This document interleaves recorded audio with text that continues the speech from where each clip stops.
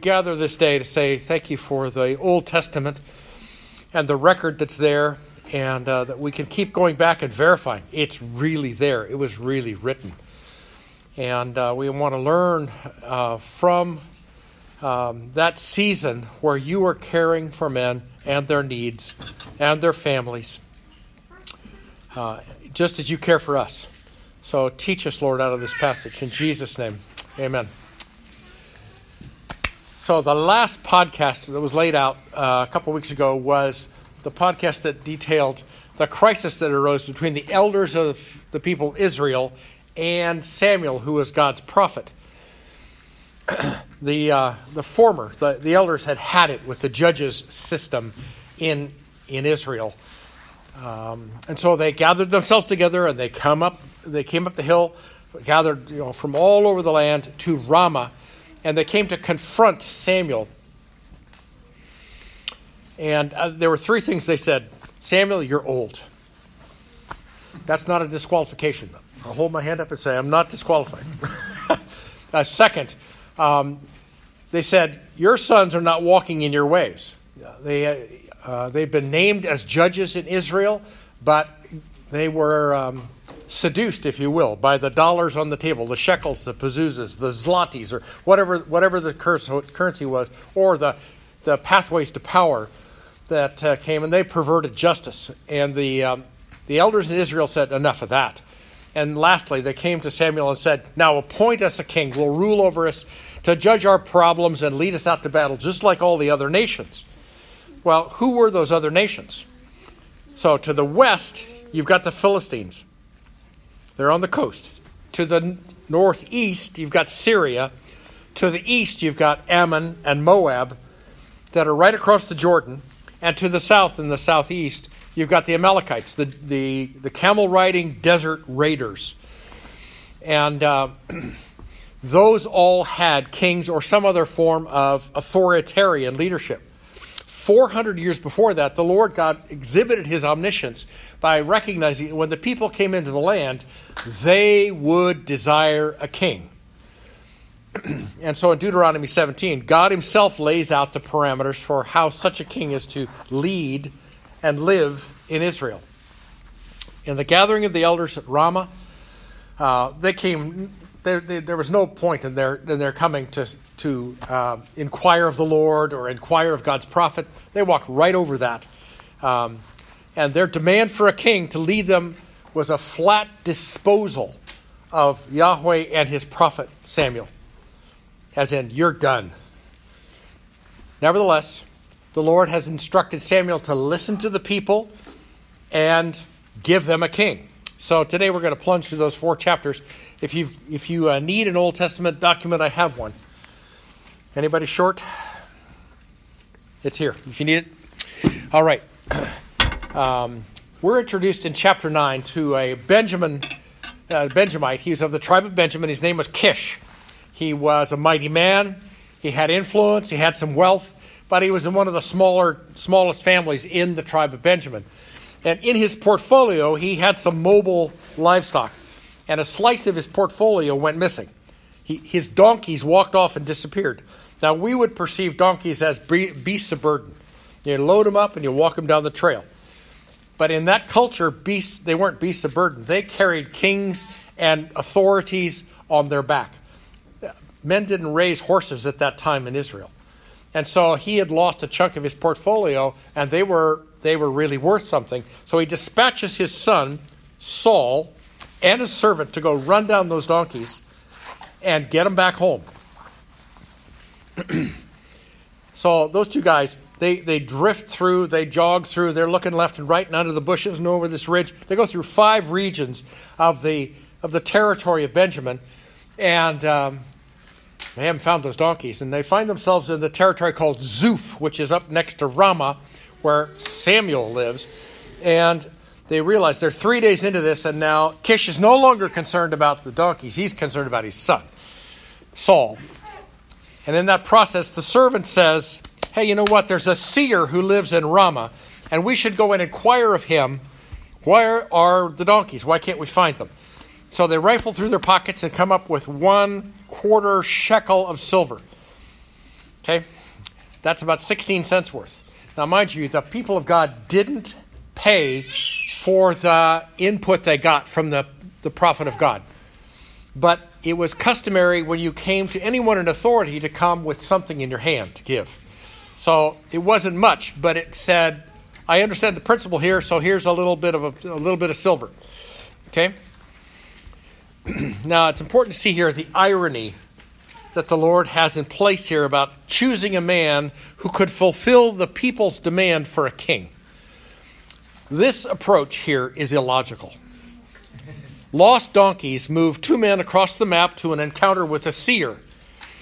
Okay? Now, not all seers are prophets and not all prophets are seers, but Samuel was both. All right? And God had already notified him what's going to happen. You need to hit the rewind button, back, and God has already told him the day before that someone was going to come from the tribe of Benjamin, present himself in Ramah, and he was the one that God had chosen to lead the people. And so Samuel went, fine, he's coming. So on the day of arrival, Saul and his servant walk up to Ramah, get into town. They look for the old dude in the crowd because, they understood he was an old man. So they asked for, where do we find the seer? And Samuel says, that's me. And oh, by the way, your donkeys have been found. That part, you check that box right there. Donkeys are found. And by the way, Saul, you have a destiny to be the one that will be the desire of all Israel. Now, the word for desire also can mean deep, illicit cravings. Okay, so here's some more irony. You catch this. The wording that Samuel uses, which nobody else seems to get. Okay, is that God's going to walk through this process, but he's not happy about it. All right? So, the word over the tribe of Benjamin, when Jacob was dying in Egypt, he calls all his sons in, all the 12 sons, and he goes down the line, Naphtali and this and this and this and this. He gets to Benjamin, and the word over Benjamin is, you guys are going to be like wolves, not like kings. See, the king anointing went to the king anointing went to Judah. Thank you. It's one of those J words. He went to Judah. Okay, not to but here's a Benjamite who comes to town, and the Lord has already spoken in the ear of the prophet that this is what's coming. So there's two questions here. What's God doing? And why did he choose a Benjamite? So then you flash back to the arrival of these two men sent by Kish into the streets of Ramah. They walk up to the oldest guy and they introduce him. He says, fine, got your donkeys taken care of. You're going to be the desire of Israel. And Saul's response is, look, I'm in the smallest tribe and I am of the least family. And Samuel doesn't listen to him. He turns, links arms with him, and they walk up to the high place where there will be a sacrifice. And Samuel was going to be there to oversee that, and then there'll be a ceremonial meal. There's a whole side thing on that, because at one time God said, you sacrifice like that and you have meals like that in the place that I choose, where I dwell. Well, that wasn't Ramah, but they did it anyway all over the land. Okay, so that day they were having a sacrifice and a sacrificial meal. And here comes Saul, and here comes his servant, and they're brought in and seated at the high table in the guests of honor. And Saul is served the choicest meats taken from that sacrificed animal. Saul is totally bewildered. He can't. Like, this never happened to anybody in my family, and what about me? Okay, the text says that Saul and Samuel came down from the city, and they talked. And they talked on the rooftop. Now, in Israel, in the hot season, nobody wanted to be indoors. It was an oven inside the clay and the stone dwellings that they had made for themselves. So they talked on a rooftop, and they slept on the rooftop because there was a breeze, there was fresh air, and they could talk upstairs because there was privacy. In the house, you whispered and everybody in the house heard what was going on. They spend the night. The next morning at dawn, sun is just cracking the top of the hills to the east, and they're up and on the street. And Samuel says to Saul, "Send your servant ahead." And he's sort of walking Saul down the street to get to the edge of town. He pulls out a vial of oil, and he anoints Saul as king over Israel. If he was befuddled before, now his head is spinning. Okay? Now, it's interesting. That term, the anointed one, it comes from the word Mashiach. Okay? And he is going to be the Messiah. He's going to be the one who leads the people to salvation, if you will. At least he starts out that way. And then Samuel follows up and says, okay, this is what you're going to have happen to you today. There's 4 things that happen, and they're going to confirm this anointing. You're going to start toward home, and you're going to run into 2 guys that already know your donkeys have been found, but your daddy's worried. Second, they run into 3 men. One has 3 loaves of bread, one has 3 goats, and one has a skin of wine, and they're going up the hill to the great tree of Tabor, whatever that is. Okay, I couldn't find any references to it. It's highly likely this was not a godly worship place. It was probably the old Canaan peeking its head again at that tree, under that tree. Nevertheless, these men are walking past Saul, and one of the men hands Saul 2 loaves of bread, and Saul's supposed to receive those. Thirdly, as he comes into his home grounds, he's met by a troop of prophets who are prophesying, and they're playing numerous musical instruments. And lastly, the 4th thing is, when you get to those prophets, you will prophesy with them.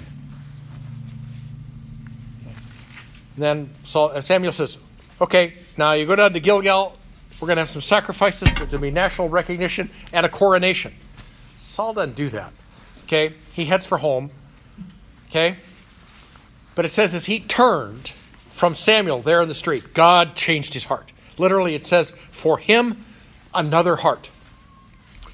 The signs that Samuel promised came to pass, but when he bumps into these prophets, the hand of God comes on him in a mighty way, and he begins to prophesy with the prophets. Now, this astounded the people who are watching, because they know Saul, and they know the prophets, and the way Saul has been living doesn't look anything like a prophet. And there's a voice that comes up in the crowd and says, now, who is their father?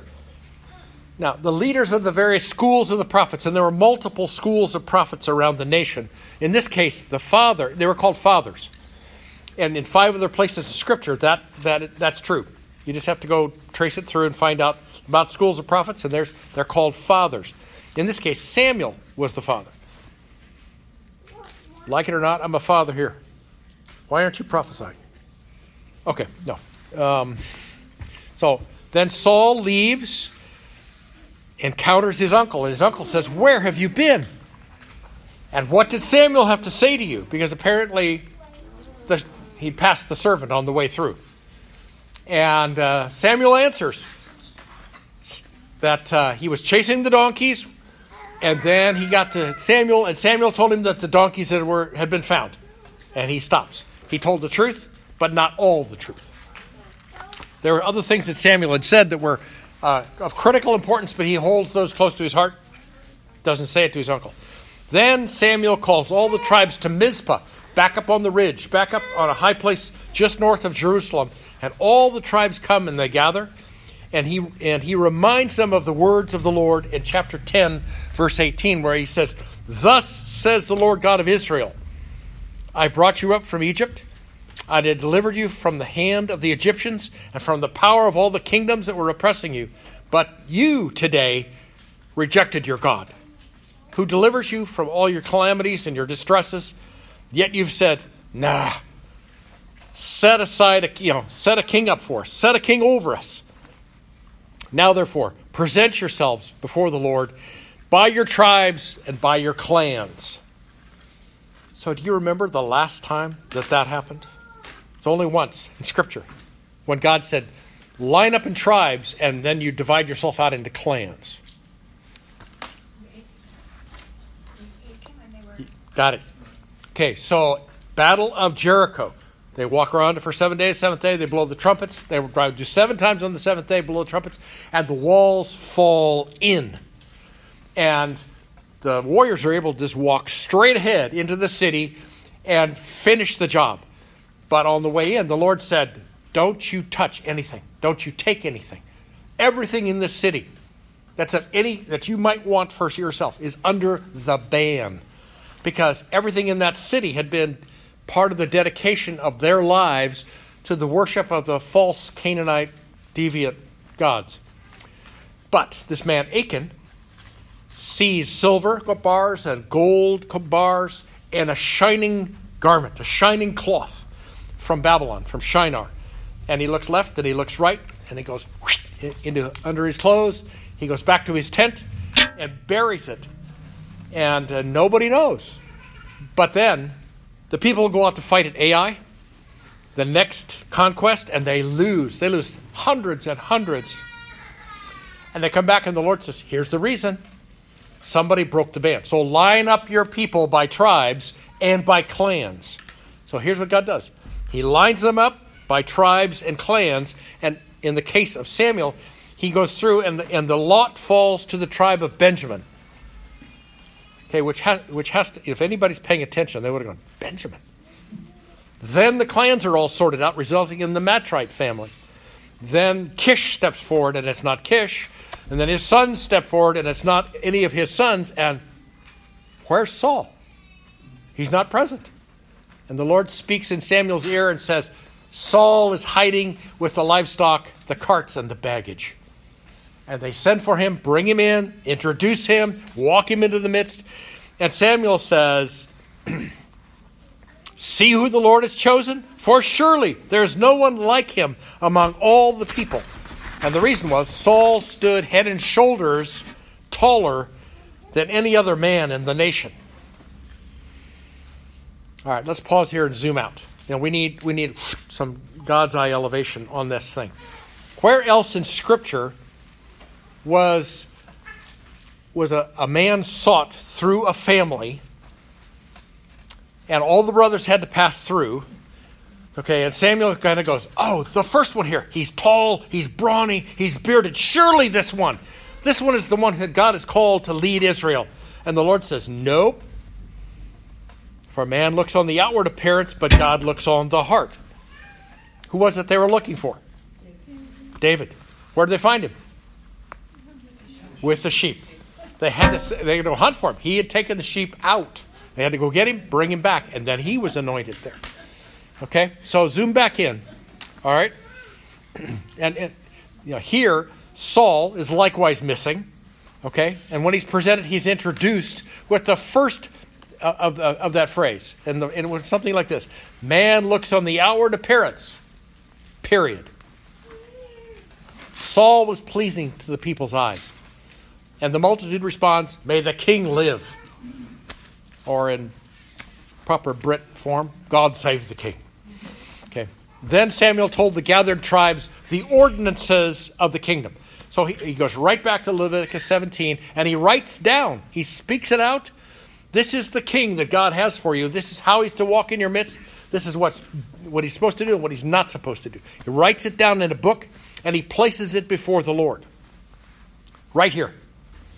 Okay? There are scholars and writers who deny that Samuel ever lived or that he ever wrote a thing. And he was a myth. Right here, he's present and he writes it down. Surprise. Okay? And then, having done all of that, Samuel sends all of Israel to their homes, and Saul returns to Gibeah. Now, note that a band of valiant men leave with him, because God has touched their hearts, and they're going to be the foundation of his mighty men who lead his armies. So in the backwash of departing Mizpah, as people head for home, there's some grumbling in the background, and the voices are raised by, quote, worthless men, unquote. Same word was used by Samuel's mother. Remember, she is crying out because she's barren, and she's taken significant emotional punishment from the second wife, Peninnah. And she goes up to the tabernacle, and there's Eli. And Eli sees her speaking out her heart, praying out of her heart, moving her lips, not making a sound. And he says, "Woman, get off the wine bottle. You're drunk." And she says, "No, I am not. I am not a worthless woman." Same word. Okay? That word means base, scoundrel, wicked, ungodly. This is how they labeled these guys they were having nothing to do with Saul as king. They did not believe he could lead the armies to overcome the Philistines. Okay? And they'd questioned that Saul was really the man, and then they despised him and didn't offer him any kind of gift. But Saul had nothing to say to that. He just kept his mouth shut. Now there arises the first national test of spine. Okay? Under Saul's leadership. Chapter 12 says that an Ammonite named Nahash, name means serpent. Okay? He comes down from the highlands where the Ammonites had their main forces, and he lays siege to the town of Jabesh Gilead. And this is a town, a village that is on the eastern side of the Jordan River at the base of the foothills. It was a prime grazing area for sheep and goats, and it was part of the territory from Manasseh. The Ammonites come, they surround the town, they lay it siege, and the residents try to cut a deal with Nahash. Now, they said, we'll be your servants if you make a covenant with us. The problem is they are already in covenant with Yahweh, which has slipped their mind. Okay? And Nahash says, "Sure, I'll cut a covenant with you if I can gouge out the right eye of every inhabitant in town." So he's a piece of work. Okay? Then the town elders go on. They plead with him and say, "Give us 7 days and we'll see if anybody comes to rescue us." Well, Nahash is pretty convinced that ain't going to happen. So he just settles down, starts the kettle boiling. He's going to be in residence for at least a week, okay? But the runners slip out the back door somehow, and they carry the news of this to the other tribes in Israel. When it gets to Gibeah, Saul is out plowing. And he gets back from his job, and the Benjamites are weeping. And then the messenger comes and says, "The people in Jabesh Gilead are under siege, and here's the deal that was offered to them," etc. At that moment, the hand of the Lord comes on him in a mighty way, and he is monumentally angry.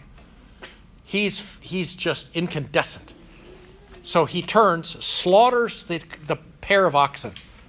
It's just no small thing for a farmer. Okay? He slaughters the oxen, chops them up in pieces, and sends the message out to 12 tribes, 11 tribes other than Benjamin, and says, "Are you with me in Samuel? Because if you're not, this is what your oxen are going to look like." And at that moment it says that the dread of the Lord came upon all Israel. The terror, the great deep fear of the Lord. But they responded, and they sent 300,000 fighting men to Saul. And Saul musters his army in a town called Bezek. It's a great town. It means lightning strike. You want to name a child? There you go. Lightning strike. It's also a prophetic place, in my opinion. Okay, it's 18 miles south of Jabesh Gilead in the Jordan Valley, and word is sent, carefully, in a secret way to the besieged town that says, "Help is on the way. Be here tomorrow."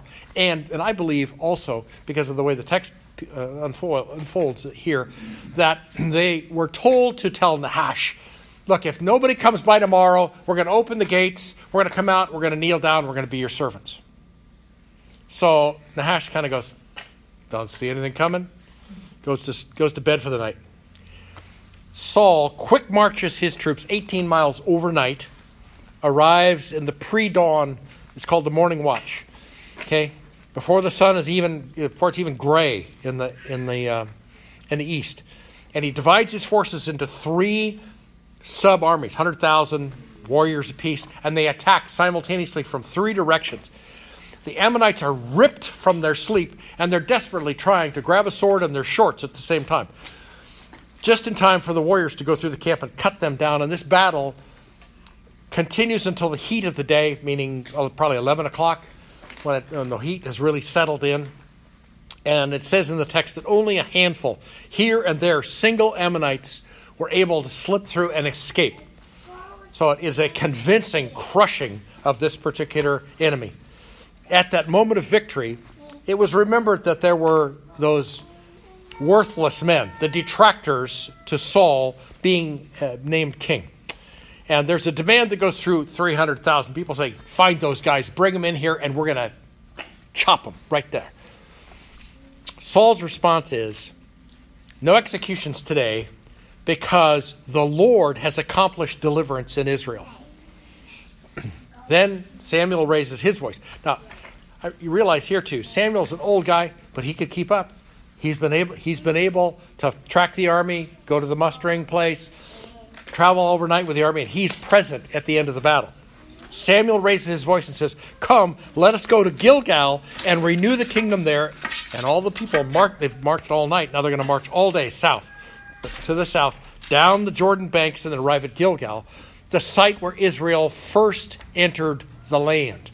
Okay, they come up out of Egypt, they swung around Moab and Ammon, and they arrive at the flood stage Jordan and put the Levites with the covenant of the Ark of the Covenant on their shoulders through the loop and pole system. And when their feet touch the water, the Jordan rolls back and there's dry land for them to walk across into the promised land. And 2 million follow them across into the land of Canaan. And then each tribe is sent back into the stream bed to pick up the biggest stone that a man could carry and bring it out and create a pile of memorial stones, because they want their children to ask questions. Daddy, what does that pile mean? That pile says, here's where God did a miracle to bring us out of the desert and into the promised land. In that place, Samuel arrives with the crowd. They offer sacrifices of peace offerings and before the Lord, and there Saul was made king. All of Israel is rejoicing. All right, Forge, you've got 4 chapters of narrative. and I want to hear in our discussions to follow if there are things here that you go, oh, what about that? Or what is this that I see? What is this that the Spirit has prompted me in? But I want to add a couple extra little insights of my own. God will let you have your own way for a season, with warnings, with stated consequences, and then he steps back and waits. And I've lived through that cycle personally. And I stand before you as one rescued from my own choices. So if God did that for me, he assuredly will do that for you and for yours. Secondly, at least 5 generations before, more than 100 years, at the end of the period of Judges and prior to the birth of Samuel, the town of Gibeah was mentioned in Judges chapter 19. 19, 20, 21, some of the most deviant, awful. It's the darkest spot in the Old Testament. So I'm going to be careful how I state myself here. A Levite and his concubine are traveling north in Israel and sought lodging in the town of Gibeah. And it's within the tribal area of the tribe of Benjamin. After dark, the men of Gibeah come to the house that they're lodging in, demanding that the Levite be sent out. This is a replay of Sodom. Okay, when the 2 strangers, the angels, come into the house of Lot, and the men of the city rise up and they want to assault the angels. Okay, and so what does Lot do? He offers his daughters instead. Didn't happen because the angels took care of that problem. All right, here it's the concubine who is sent out the door, and she's assaulted to death. The next morning, the Levite finds this corpse, and to deal with his rage, he sends his account of this and a piece of her body parts to every other tribe, to 11 tribes, and all the tribes of Israel are appalled and enraged, and they demand that the tribe of Benjamin hand over the perpetrators. The tribe of Benjamin refuses. All Israel goes to war against one tribe and nearly annihilates them. Now, Again, you have to stop and say, what is God doing? He's reaching into the town of Gibeah, and he calls out Saul. And I believe that God is doing a grace thing. He remembers deviant death and its consequences. And he sets out to restore a tribe that has been judged almost to death. That's so like him, because he just loves to take a despised source to accomplish his will. And then lastly, in kind of last chapters, it talks about the fact that all Israel gathered up to Mizpah, and they were all going to take an oath. And the oath was, none of us are going to give our daughters to any Benjamite, ever. Well, that's slow genocide. That says that tribe is either going to have to go marry Canaanites or other ites, or they will just simply not have children, and they will fade away and be gone. And then they looked around before the oath, and they went, hey, where are the guys from Jabesh Gilead? And they weren't there. No one had come up from this portion down, a portion of Manasseh down on the Jordan. Okay? And that enraged them. And they sent 12,000 warriors down the hill from Mizpah, down to the Jordan Valley, crossed it, and they went after this town. And they were tasked to kill every man and every wife, every husband, every wife. And they did. They saved 400 virgins, and that was it. Now, 100 years later, 5 generations plus, maybe 6, I don't know, a bunch of years later, we find that the inhabitants of this smaller Jabesh Gilead, is under great threat from one of Israel's known enemies, the Ammonites, led by a man whose name means serpent. And when the people who are besieged cry out to their brother tribes for rescue, what happens? There's a mustered army that comes swiftly to defend. It comes to their aid. See, and I think the Lord enjoys rebuilding what has been broken down. He's pleased to rejoin families and tribes under his leadership. And that's what he does. You know, there's this thing going on. Saul's coronation, Saul's doing this, Saul's leading the army. There's this other line of activity that's going on. And so when you run into these kind of awful situations, you say, what is God doing that I can't see? Okay? Because he's obviously at work in it. Okay? And here, he is committed to the crushing the head of the serpent 1,000 years before Jesus Christ. All right, let's pray. God of Israel, God of our Lord and Savior, Jesus Christ, you are a redeeming God. You're willing to work with our human conditions to accomplish your will. In this lesson, Lord, we get to see how Saul starts, and he starts well. But that's kind of not the point, Lord. The question is, how do you finish? And Lord, we're sort of like Saul in many ways. We've started well. Now, Lord, we want to be those who finish our walk with you in obedience, in humility, in adoration, in joy. Lord, please keep using these passages in the Old Testament to teach us how to walk with you and look for what you're doing.